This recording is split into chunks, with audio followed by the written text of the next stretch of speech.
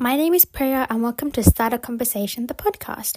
This is a safe space where we will talk all things stuttering and communication. So welcome to part 2 of my conversation with Ezra from Stutterology. If you missed part 1, make sure to listen to that one and let's get on with the episode. Okay, so I think we'll move away from school but talk more about fluency and stuttering. And I know that's something that you're really passionate about, and I would love to find out more about why or how these ideas should be diverted from. So I guess the first question is, why do you think fluence should be no longer linked to stuttering, and why should we move away from fluency goals? Definitely. Yeah. No, I this actually ties into, because I read some of your questions before, and you ask like, what is something you've learned from creating Stutterology? And it's this idea that fluency is a terrible and harmful goal. I think it's something that I knew wasn't great before. Like, I've known that. I don't like it. I don't think they're good goals, but I would have never been so firm as I am now. But I've had so many people reach out to me and really say, yes, this is harmful. Yes, this is traumatizing for people who stutter. And it's helped me, I think, see outside of just me. Because sometimes it's people who stutter, I think especially, we see it and we're like, oh, well, like, yeah, this hurt me, but like, I can't talk on behalf of other people, and not like I can't talk, but just like, who am I, and maybe there's just me, maybe I did something, and I think it's probably like a human thing. And I realized with the creation of Stutterology that I was not the only one, and a lot of people felt this way, but they just weren't really saying it out loud, and they weren't really talking a lot about it because there was so much pushback from people, including within the stuttering community. And one of the things that I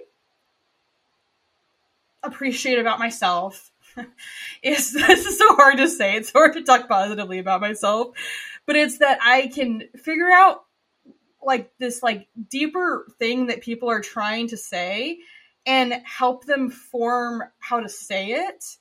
And so when I talk about it, like, I'm not telling a speech therapist or telling people who stutter, you can't ever do easy onset. You can't ever want fluency. You can't use I'm not saying any of that. I'm saying that when the goal of speech therapy is fluency, you are setting stutterers up for failure, and you're going to harm them and you're going to silence them.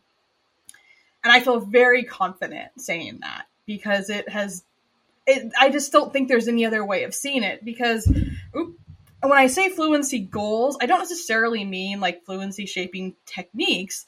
There's a different variety of things that could mean. But when I'm saying fluency goals, I'm talking about things like, which people still have. I had these. I've seen them on 2023 assignments of get repetitions down to like X number of words in this long of a conversation, or make a tally mark every time you stutter during this conversation, or after speech therapy as you go about the world, or something like reduce, get your fluency to 5% in a 5-minute conversation on the phone. And there are still these goals that not only are they harmful, which they are, but they're also not effective. Because like I mentioned earlier, my speech therapy experience, which is a very common one, is you start off with this high disfluency, quote unquote, amount. I'm doing air quotes for audio purposes here. And then 2 years later, you're quote unquote not stuttering as much. But your experience in the real world hasn't changed, right? Part of the like confusion around stuttering, part of the things that scares SLPs is that it's so variable. I think it's also one of the things that makes stuttering really challenging to live with when you're growing up, especially, but all the time, is that you never really know what kind of a day it's going to be with your speech, or even an hour it's going to be, or a minute. It changes all of the time. And there's factors, right? So that we know in higher stress situations and this. But at the end of the day, like, we really don't actually know for sure. We can't project for sure. And so these aren't these measures of how much somebody openly stutters in a conversation where other people notice it just doesn't make any sense, because it doesn't tell you anything. It doesn't tell you how much they're actually stuttering. And it also doesn't tell you anything that's going on deeper in them. You know, they're very much the like, if you people probably who are listening to this know what the stuttering iceberg by Joseph Sheehan is. But it's this idea of like an iceberg, there's a little bit that you see, but there's so much more going on underneath that we don't see. And because as a society, like you have people who said to you, I would have never known you stuttered. I've had that too. And it's less of a like, okay, well, part of this is that maybe I don't stutter as much because I'm doing a lot of like avoidance or this. But people who stutter, when we listen to each other, we can pick up on stuff, right? Like when I listen to like President Biden talk in the US, like I pick up on stuff that he's doing to avoid a stutter that someone else isn't going to do. And those things wouldn't count for a fluency goal. They'd be like, yep, he was fluent there. But I'm there knowing that dude is struggling with his speech right now, and he's avoiding a word, and he's doing all of these extra things. Like, no, this is getting missed with fluency goals, completely skipped over, and it's not addressing them. In fact, I argue that it's encouraging someone to do things like that, because he could get an A plus on the fluency. But how much is it actually affecting someone? And how much is it actually like impacting their communication?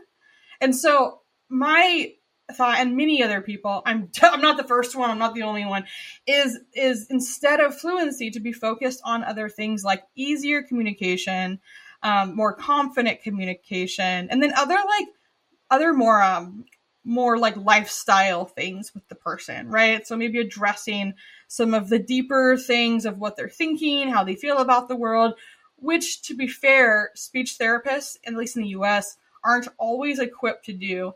So there does come a time when, you know, they need to kind of be like, okay, do I need to refer this person to someone else? Or is this something that I can address? Because it is still about communication, right? There is still this like, you know, how can I help build somebody's confidence,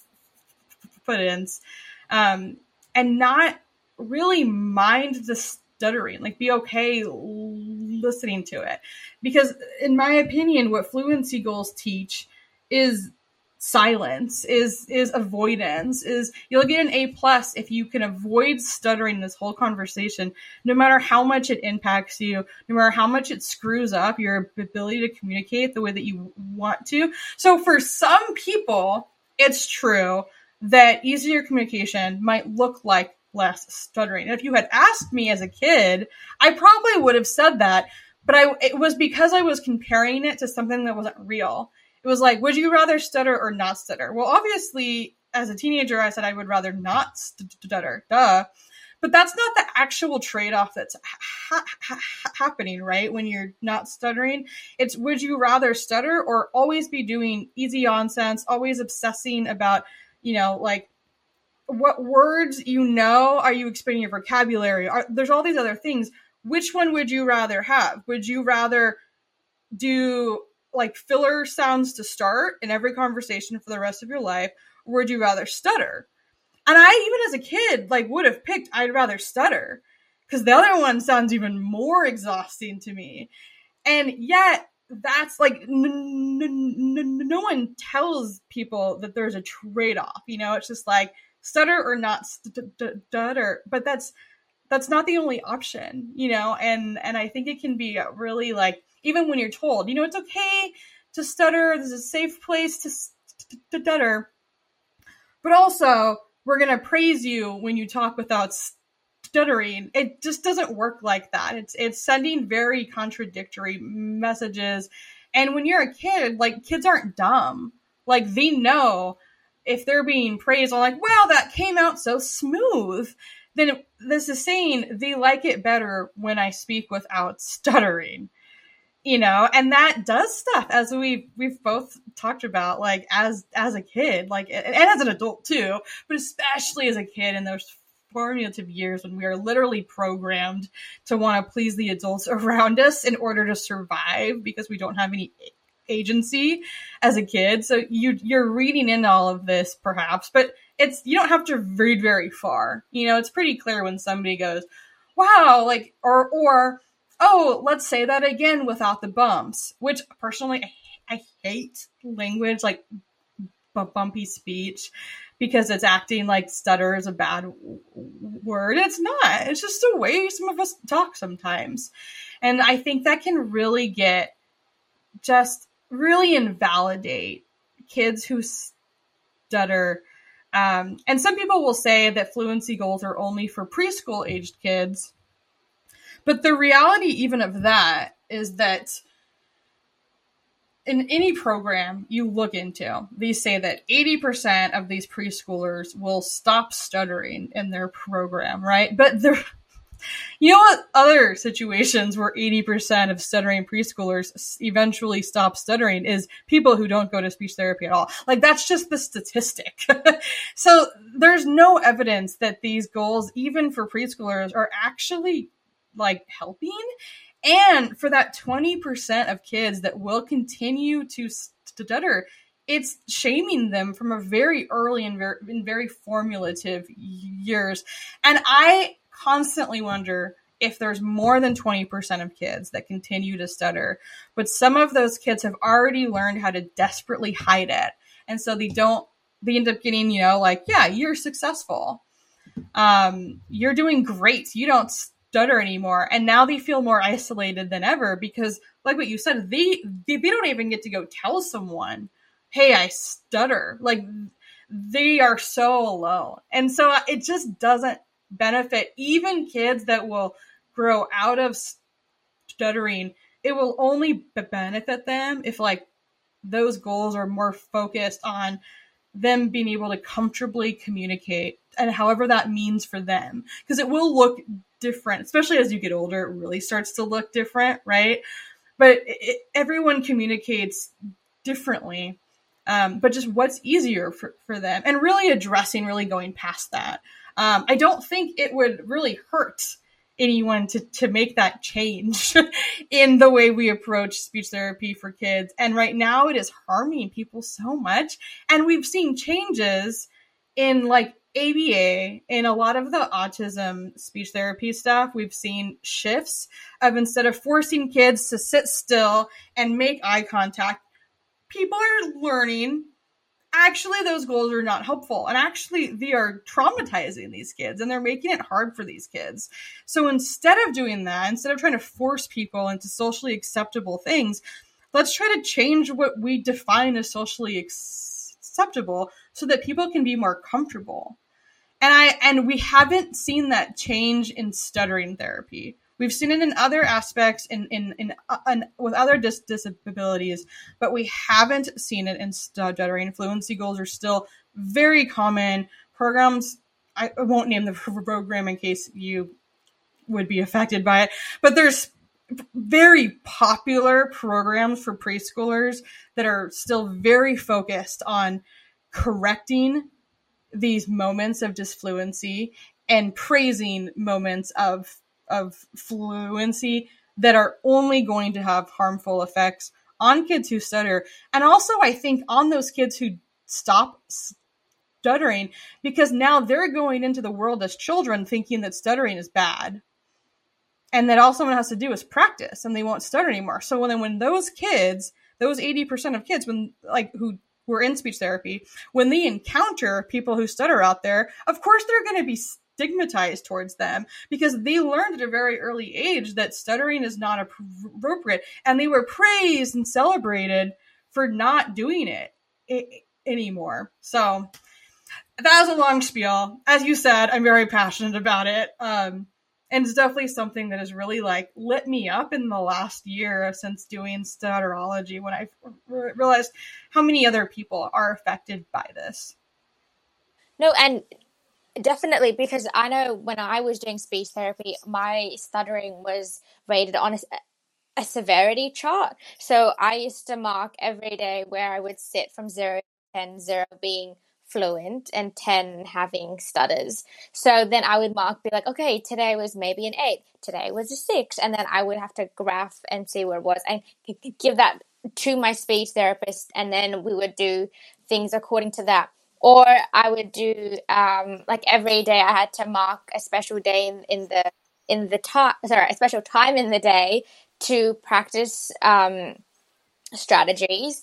And my mom and my therapist would tell my mom, so when she doesn't stutter, then praise her for not stuttering, say, oh, that was so great, or you didn't stutter there, or maybe you want to repeat that sentence and do it like that. So when I was in therapy, that's the goals that we had as well. And I think at first, and even now thinking about it, I didn't really think much of it. I was like, okay, so this is just how it was. And then I changed therapists.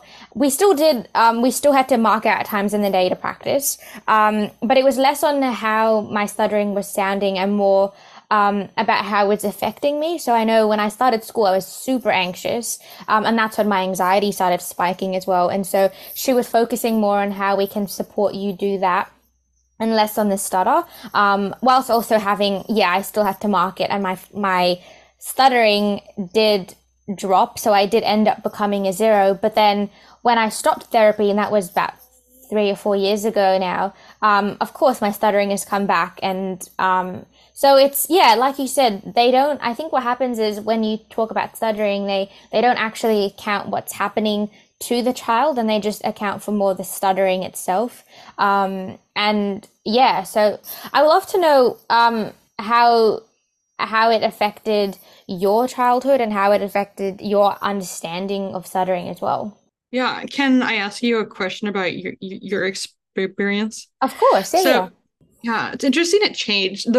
I wonder if, and you wouldn't know this, but I wonder if they like had to do that for like insurance purposes or something like that. Because I've heard some speech therapists talk about like measurement goals and stuff, which is interesting. I still think you can do it a different way. I don't know about other countries, but in the US, there are different ways to approach it, even with weirdly strict insurance stuff around this.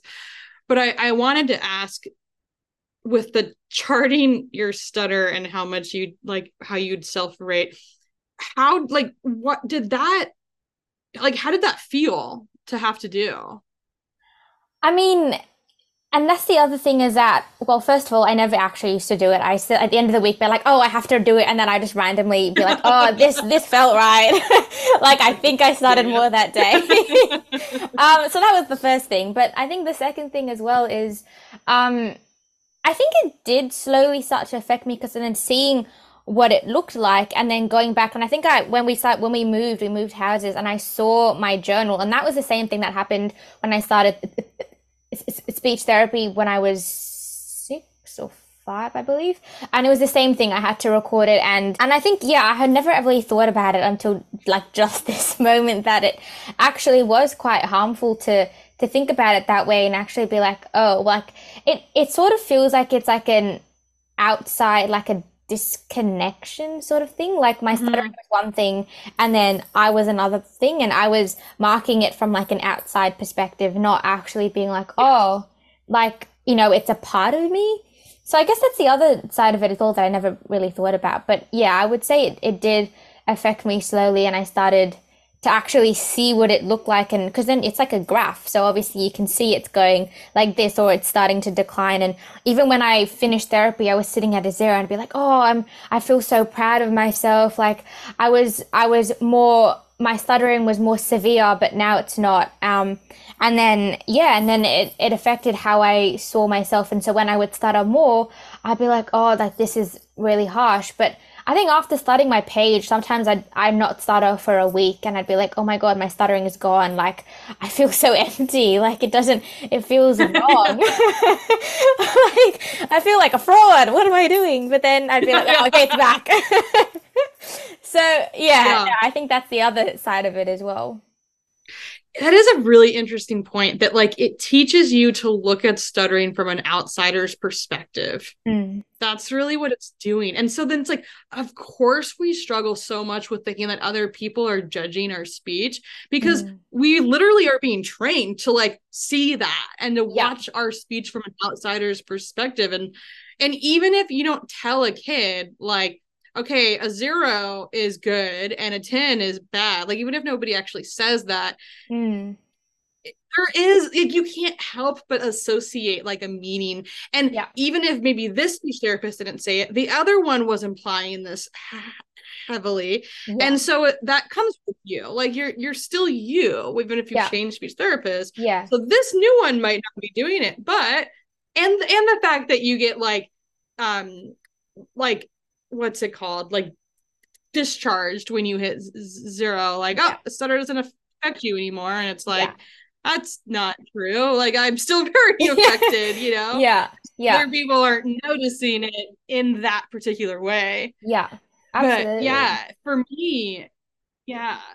me, my experiences were yeah, I don't remember a lot of speech therapy as a kid, which I think is interesting because I remember a lot of other stuff from when I was a kid. Yeah. And I think it's probably good. Like it probably means that I didn't have a super traumatizing experience, because I would maybe remember that. I don't know.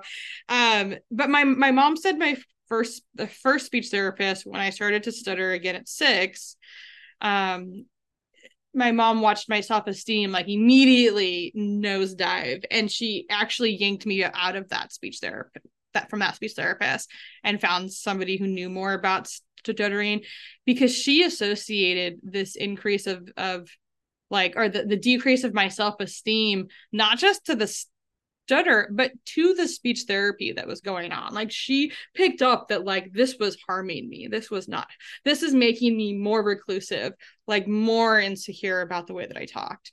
And so I did have some speech therapists that it did better than that.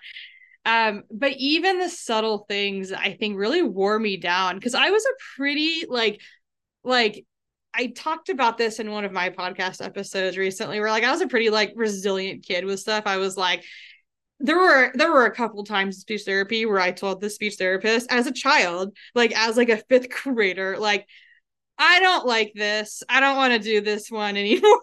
And they wouldn't know what to do. They'd be like, oh, well, let's try one more time and then we can stop. And I'm like, fine, I just don't want to. But like, I had a pretty good amount of agency, which I attribute a lot to like, I did feel like it was safe in some extent, if non-speech therapy from my mom. I felt comfortable saying no, and my mom like encouraged that kind of stuff. Is like, if you don't want to do something, say that. Um, but over time, even with that, it just wears you down. This constant focus on like, quote unquote, getting better, and what that means, and how, and just like the subtle language of like, oh, did you have a bad stuttering day?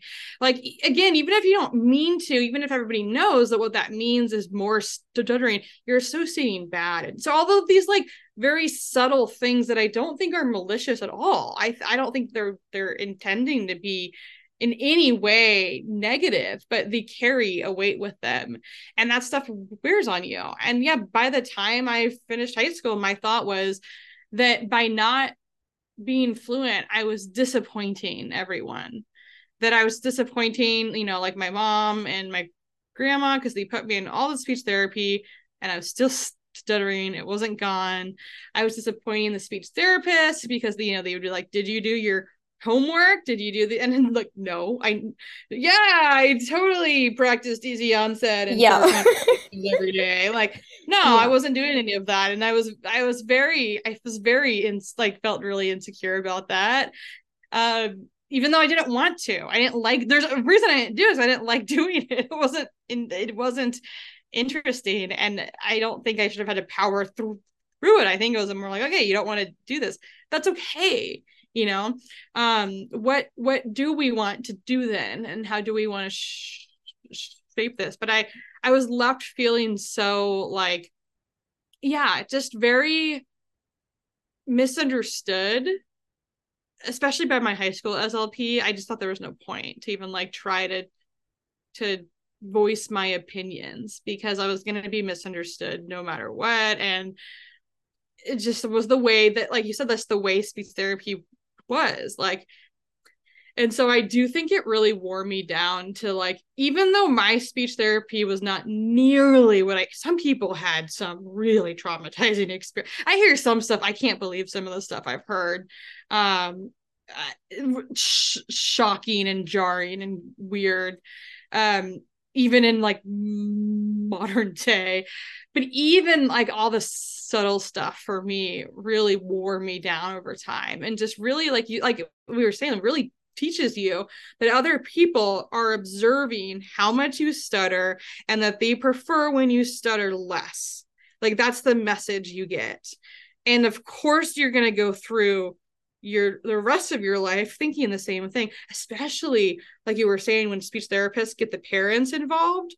It is horrifying. That is one of the most horrifying things to me that I can think of, because the best thing my mom, and I really think the reason that like I've been like the self-acceptance journey with stuttering was it was still really hard, but I think it was easier for me than it is for some people, because my mom never once commented on my fluency or how much I stuttered or not in a conversation ever. Not, I cannot remember a single time. She said a lot of other horrible things. just kidding. But like, we had a very like turbulent relationship when I was a teenager, right? Like as a teenager, a lot of times we want to isolate ourselves from our parents because we feel like they're critiquing everything about us. But at least the stuttering was okay. I didn't think about my stutter when I would argue with her. Like, I never thought that she was going to mention it. And I think that that's why home for my stutter was a very safe place, and why I was able to get to that maybe quicker than somebody else who didn't have a safe environment anywhere, because some people, they're facing it in speech therapy. Home should never feel like people are monitoring the way that you speak. Like that's gonna hurt your relationship with your parents too, because they're watching for every little mistake. They're not listening to you.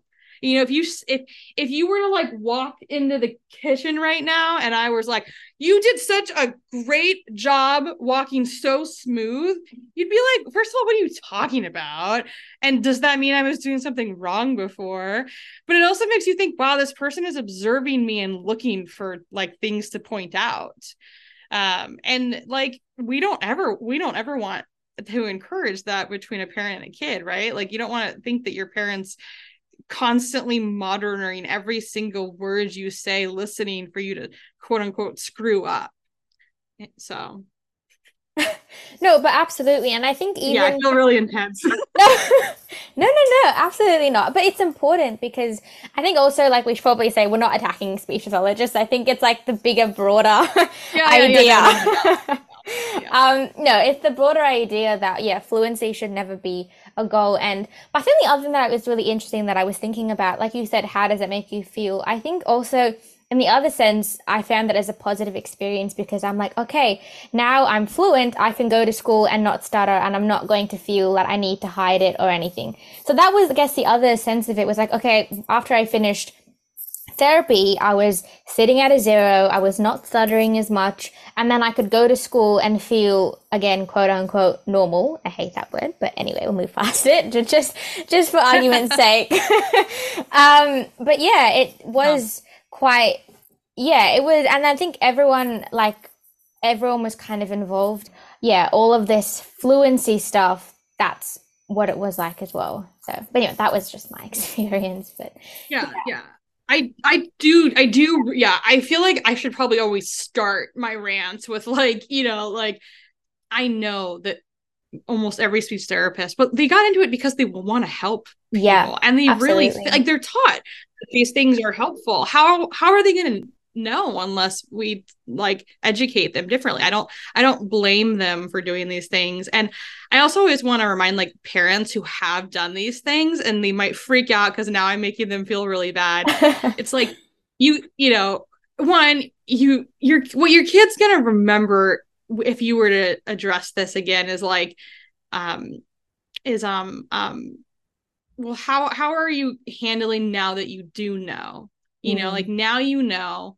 So are you going to have a conversation with your kid now, or are you going to, and like some kids might not feel that way. They might be okay with parents commenting on stuff. It might make a different impact on them. Mm. But I always think like if a parent has been doing that, if they tell their kids, they hear this stuff and they're like, I don't want to do this anymore. I don't want Mm. to harm my kid. Mm. And they go and they have a conversation, that's going to be something that kid remembers of like, wow, no one eventually kids learn their parents aren't perfect, right? And but if you can see your parent like grow from something, that's going to Mm. make them feel so like appreciated and loved of like, wow, okay, like they realized that this maybe wasn't the best, and so they decided to like find a better way to support me, but their Mm. goal was always to support me. I do think there is a lot in that like will make a really positive impact on the kids. So I don't want to ever make anybody feel bad because we can't hold ourselves to standards that like were impossible for us to know about. This is a more systemic issue, and it's why I want to like talk about it, is because if everyone's just talking about it in the shadows, then like this will continue to happen, right? We won't ever see actual change. If we address this from like the roots and the core of like the school system for SLPs needs to be addressing this, and the requirements to be like these needs to be like further up the people responsible aren't like the SLPs in the local school as far as like fixing the big problem. It is on them to like when they learn, like to like try to learn more and that, but like it's not on them to like fix this systemic issue as much as it is like this is a cultural thing. There's people higher up that need to be held responsible for this because people are unknowingly causing harm. They're doing it from like wanting to help, wanting to do good things, and that's even more heartbreaking to me. Is like they genuinely think this is what is the most helpful thing I can do, and like the kid who stutters, like you said, is often gonna like encourage that because we're one wanting to please the people around us, and fluency is what pleases people, and so of course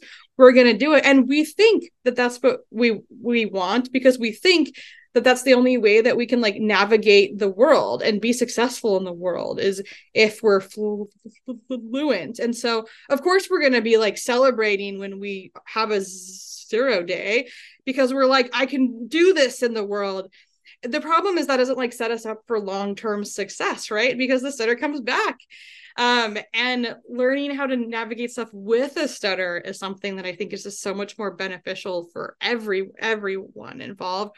But I definitely don't like fault individuals. Anyone who's like listening to this, I'm like, you're already doing great because you're wanting to learn more. You're trying to learn more. You're awesome because you are open to learning more. And that is sometimes, I think, the most incredible and most important thing that we can ask for. No, yeah, definitely. I think it's the first step to kind of changing the way we see stuttering and stuttering goals. And yeah, it's important that we sort of deal with the crux of it, then looking at the like I don't know, the connections to it, I guess you can call it. I don't know. But Yeah, yeah, yeah. Because like I definitely. don't want to shame individuals, like Hmm. it's not, and I think that's part of the reason we don't see some of the like bigger organizations really talking a lot about it is because they don't want to like step on the toes of people who are Mm. really just trying their best and Yeah, trying to like do good. absolutely. But like yeah, but I just think the only way it's going to change though is if we talk about it and if we Mm. address the actual harm. Like there are, and also I want to say there's so many good speech therapists and there's so many good like excellent people out there who are learning, who know, there's people who stutter who become SLPs who sometimes like my grandma, right? People who stutter can be like the worst critics of other stutters. But a lot of these people that I know who stutter and are speech therapists are very compassionate and they have a very like positive worldview about their stutter. So there's a lot of people out there who are good and like and are doing things in a way that like I don't think will cause harm. So I always also should say that like it's not all speech therapists. I don't want parents to be like afraid of speech therapy for their kid, but just like making sure that like there's an alignment there, you know. Yeah, exactly. A balance. It's all we need is good balance. Yeah. I would love to know if you have any advice for teenagers who stutter, who may be feeling isolated or alone, or any advice for them at school as well. Man, first of all, and I've said this to you, like it's hard to be a teenager. I hate when like people who are like older adults criticize teenagers for being like this or this because it's so hard. Like there's so many hormone changes in school and people and friends and family and like your whole world is being uprooted all the time. And I think knowing that like I think the most important thing is what we really had already kind of said of the like where can you identify a place that's like safe for you, right? Is there anywhere? And if there's not, like how can you find that, right? Like who can you reach out to maybe that can help you find that? But having somewhere that's like safe to go to and with the stuttering where people know that you stutter and they're not going to like judge the way you communicate, whether you're hiding your stutter or whether you're doing it openly or whether you're just not stuttering very much at that time or you are like people who aren't affected by it and aren't like giving quote unquote advice or like having a place that you can go to and like yeah you can just talk whatever that means. I just feel like that's the most important thing. It's a big reason why people really dive into finding their local stuttering community, right? Is because they know they don't have to think about it. They don't have to think about the way that they're talking. They can just talk and people will listen to them. And I think that's like the most important thing we can have. I think there's another piece too of the like, things aren't always what they currently are. So when you're in school, there's so much of a focus on the way you're speaking, on class participation, on raising your hand in class and repeating things that people already know.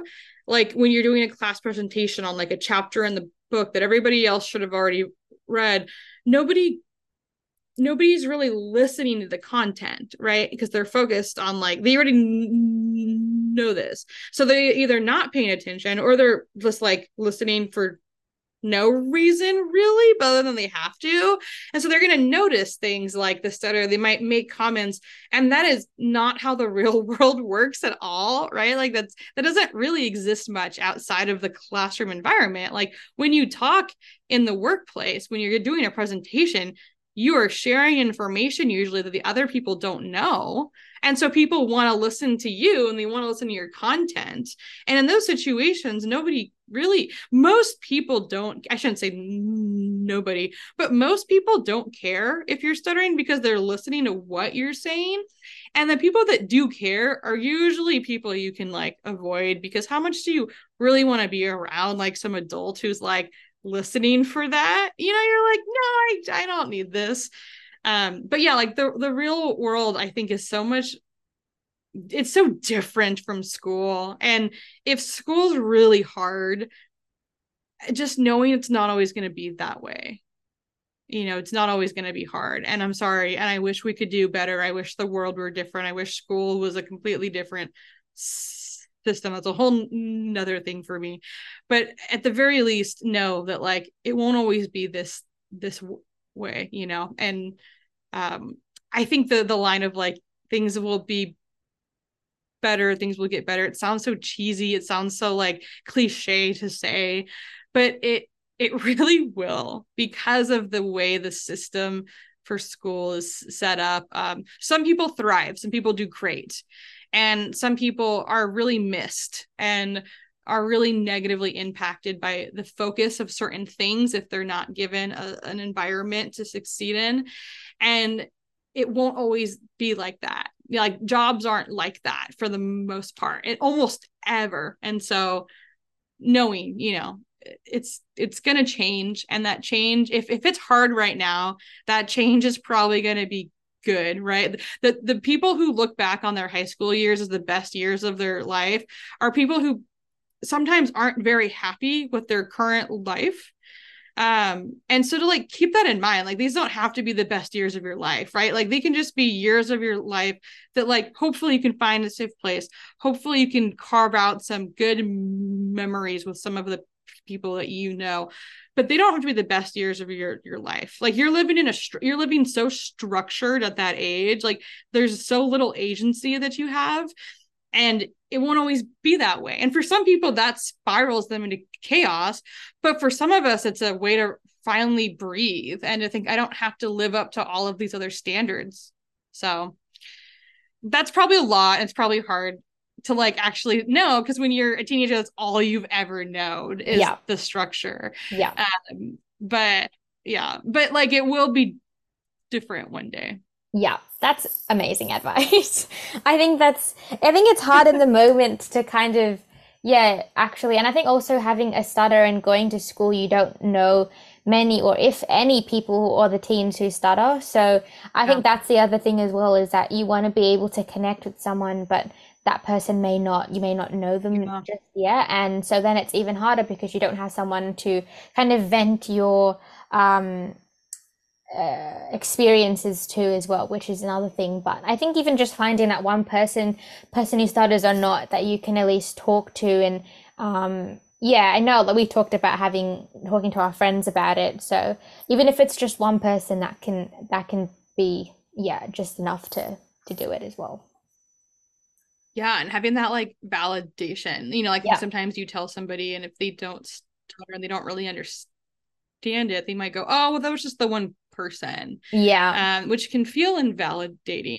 And some people are willing to learn from that sometimes, and they're always saying it from like trying to like be helpful, but it feels very invalidating because it does dismiss that like this is like a systemic issue, and even if the person didn't like mean their comment that way, or they just said something offhand, it for us is a reminder that this is the world that we're in. It's not even just that one isolated incident, it's everything. And so that can be a big benefit of finding someone else who stutters, who gets that.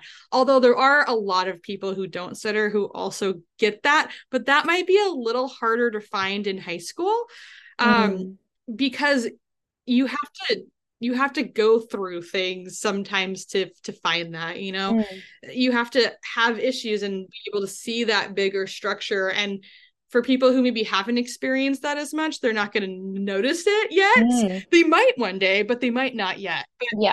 So it might be having somebody who's stutters. It might be someone else, but it also might be a little bit harder to find at that age. Yeah, that's true. That's a good point as well. Yeah, exactly. And I think sometimes it's especially with the internet. Yeah, that's the other thing. I want to also talk to you a little bit about why you started your page, Stutterology, and kind of what was the inspiration for it. So I actually originally started with the goal of helping provide parents resources on like how to learn more about stuttering, how to make sure that like their kids can be going to a speech therapist that is helping them and not harming them. It's kind of funny now in hindsight. Like a year ago, that was really more of my focus was on the parents, because I know that it can be oftentimes harder for the parent than it is for the kid, because they're so scared of things, and it can be hard for them to hear, it's going to be okay when all they've seen is things not being okay. But in the last since like March, it started to kind of like reshape itself, and I still, it's obviously still a really important thing for me, but the focus now more on like, let's address some of this, the crux of the issue. It's not like just being able to help parents emotionally is important, but how can we just avoid some of this more? Like, how do we make this a larger conversation, so that we don't need to be doing all of this? We don't need to constantly be catching up. And then another big thing that I care a lot about is the there's a very big overlap with stuttering and ADHD. When I was diagnosed with ADHD when I was 30, my person that diagnosed me told me that the research she was aware of said that, as we know, right, currently, like about 6% of kids have a stutter at some point in their childhood. And for kids who stutter, that number was about 30%. Or for kids who have ADHD, that number is about 30%, which is a wild difference. Like that is a like very noticeable, like, oh, clearly there's something going on. There's something with the brain, because we know that there's a big aspect of like neuroscience. I don't know anything about that, but there's this big connection there, obviously. And I felt like there wasn't a lot of material that addressed this, and that no one really knew that. Like, I learned this at 30, and I felt kind of insulted in a way, because I've been stuttering my entire life. My brother was diagnosed with ADHD. That should have raised a few flags, and I know things have changed a lot since then, but like, would people know now to look for that? I don't know. And I was pretty, and I whenever I tell somebody that statistic, they're shocked. They had no idea that there was so much of an overlap. And I've noticed so many people in the stuttering community who are neurodivergent, who may or may not know yet, and they figure it out as they go. They might like self-diagnose, and they think, why is some of this messaging just not working for me? It's not good. It's not helpful. Like, one of the big things I focus on recently is like eye contact. There's a really big emphasis in this stuttering world to like focus on eye contact to show you're listening to somebody. But for autistic people and for some people with different forms of ADHD, eye contact is very uncomfortable. And it's not the stuttering that's making it's just built in. Like, eye contact for me is very uncomfortable in person. And I it's a lot, and it becomes really hard to focus on conversation if I'm trying to maintain eye contact. And I think it really does a disservice to push this idea for everyone if there's anybody with this overlap at all, right? So if there's even one person who stutters and is autistic, but if there is a larger overlap than we even know, then we're pushing this messaging actually on a lot of people. And I really want to help like make these connections and bridge that gap of information, because I've learned so much from the disability community and the neurodivergent community. Like, I've always been really interested in like learning about the various forms of activism and issues. Like, I've known issues with the organization Autism Speaks like 10 years ago. I knew about this, and a lot of people still don't know, which surprised me. But there's just so much we can learn from each other, and like overlap that exists in different marginalized communities. And so I want to share that knowledge too, because I do think it feels very empowering to learn those things and see those overlaps, and helps give you an example of another way it could be. Like you had said, I just thought this was what speech therapy was like, and that's what I thought too, until people presented me with these other ideas of maybe it doesn't have to be this way. Absolutely. I know I've learned a lot, and I mean, I think I don't remember who I spoke to, but I remember I think it might have been Martha Speech, and she mentioned that there was an overlap with ADHD, and I had absolutely no idea that that was ever a thing. I know when I spoke to people about there's a link between stuttering and anxiety, and that's something that I suffer with. And when I spoke to other people who stuttered, that's not their case at all. And I found that really interesting as well. And so, yeah, I've learned definitely a lot from your page. And even when you started talking about fluency, that's not something that I had ever really considered, that there was like such a change in therapy that we should move away from fluency. Thank you. Yeah, I really just think a lot of it is like we just haven't really been told that, like, hey, that like kind of weird feeling that you pushed down your entire life of something not being quite right. Yeah. Actually, that's a really this is like a name for it. And this is what you can do to understand it more. Yeah. Like that's really, I think, what most of us need. And we're like, wait a second, you know. So yeah, we've talked a lot about fluency and everything, and it's kind of coming to the end of the episode today, but I love to finish off with a game, and I thought we would play Two Truths and a Lie. I haven't played it in a really long time. So, and have you played it before or? I have, yeah. Okay, Yeah. cool. So that you're all aware of how it works. That's good. But I was wondering if you wanted to go first. Telling. Mm. Oh, You like wanna go first? I share my two truths and lie. So Yes. growing up, I was not afraid, of one of, or I was, sorry, let me rephrase. When I was growing up, I was afraid of all of these things: Okay. snakes, dogs, and clowns. Which one's the lie? Oh, this is really tough. Okay, because I mean they're all scary though. So this is really okay. I mean, I live out in the bush, you could sort of say. So I've seen a lot of snakes and they're pretty terrifying. So that could be one. Uh, clowns. I don't know if it ever happened for you, but we had a phase here in Australia where killer clowns was a thing. That like these clowns were coming and killing people. Really? Yeah, it was a whole Jesus thing. So clowns people, man, they're definitely. good. Okay, I'm just gonna say I'm gonna say dogs. I don't know. That's fair because I love dogs now. But no, the lie was I was weirdly not afraid of clowns until like I'm a little afraid of clowns now, to be honest. But I was not afraid of clowns. I was actually Oh, terrified of dogs as a kid. wow, Um, okay. which now I like dogs. So it's a funny full circle, but Yeah. Somewhere along the yeah. line. They're clowns, man. That is so. There is something that's eerie about them, to be They totally honest. But are. like, Yeah. yeah, that if I had known about like that growing up, I would be. If I had watched it growing up, that probably would be one of my like top Yeah. five fears. Yeah. But and then Yeah. like snakes, I have always been terrified of snakes. I will Mm. always be. I have like phobias status on those things. Like Yeah. someone could have a gardener snake and be like, this thing's completely safe. And I'd be like, get that away from that is like Satan, like get away from me.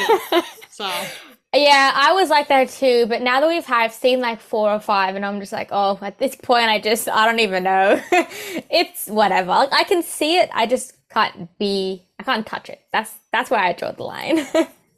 oh god, I can't even if I see a picture of a snake, I freak, which is atrocious because growing up, like we had a lot of snakes in our yard at my Yeah, mom's, and yeah. a couple times our cats brought snakes into the live Oh snakes my into the house. God. That happened multiple times growing up. And I was absolutely lost my mind, terrified every single time and screamed.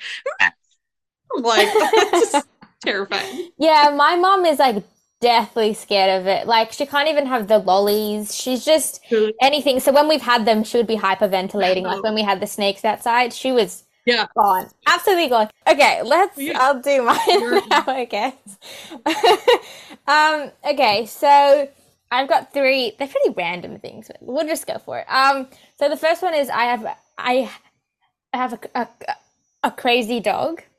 I've cheated on a major exam, or my birthday is next week. Ooh, that's tough. I'm gonna say that you have not cheated on a major exam. Yeah, how did you get that? Yeah, that's correct. I'm a You goody just two don't seem shoes. like somebody who would.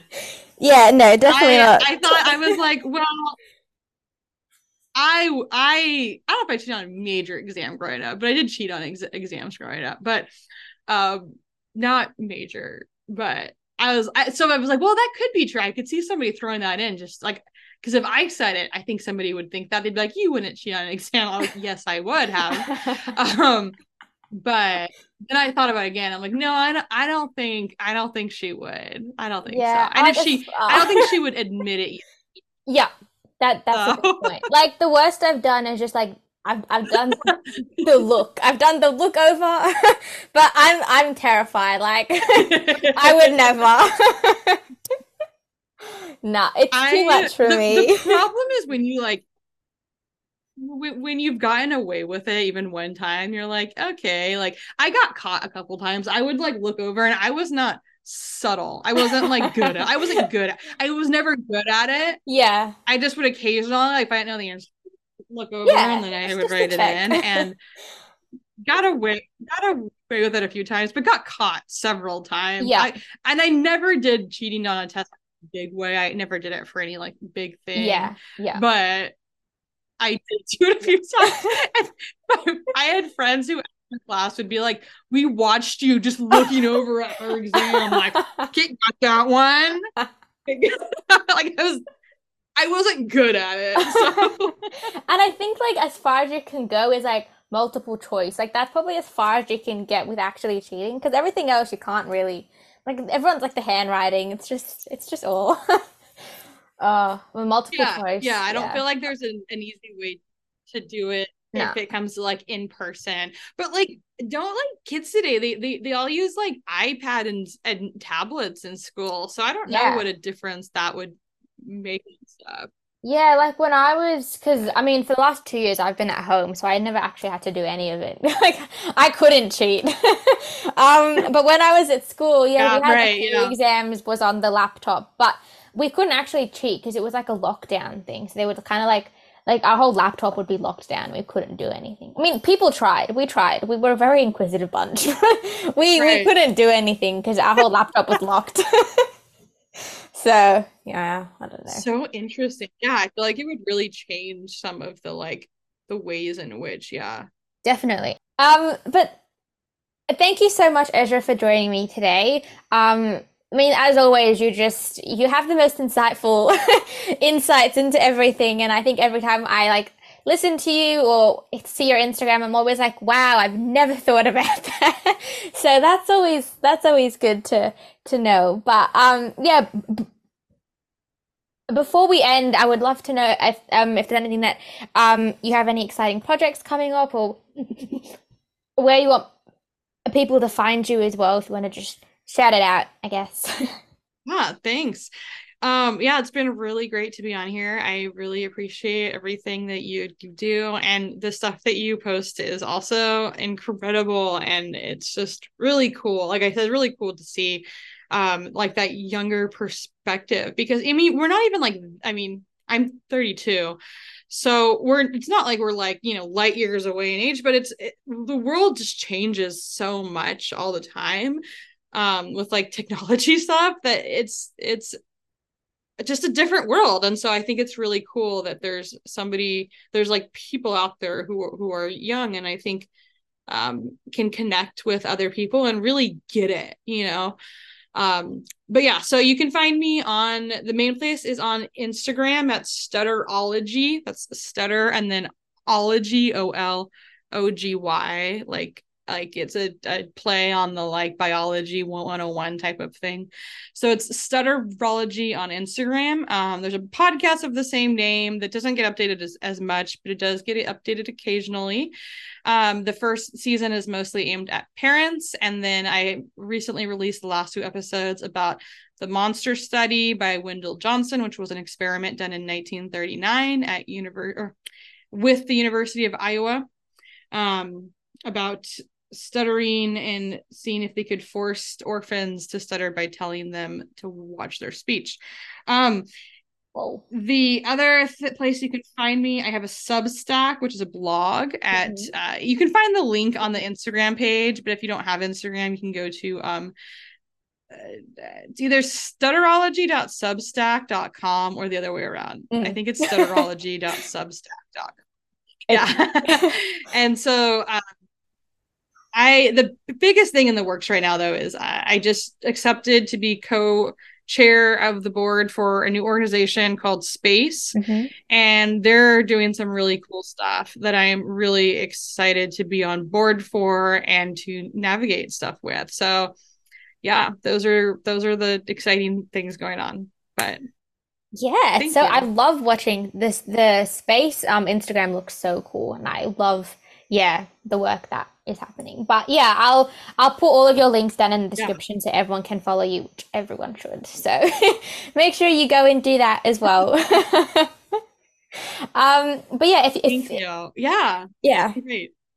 and if you would like to support this page, you can follow Start a Conversation on Instagram, Twitter. I started a mailing list. Not that I've updated anything on that, so I got to go back onto that. But you can check that out as well. And also, if you could leave a review on wherever you listen to podcasts, that also helps as well. And I just figured I had to do that, so that's also another great thing. But thank you so much, Ezra, for joining me today. Thanks so much, Ezra. Thank you. Have Thank have a you. good rest of your day. Thank you.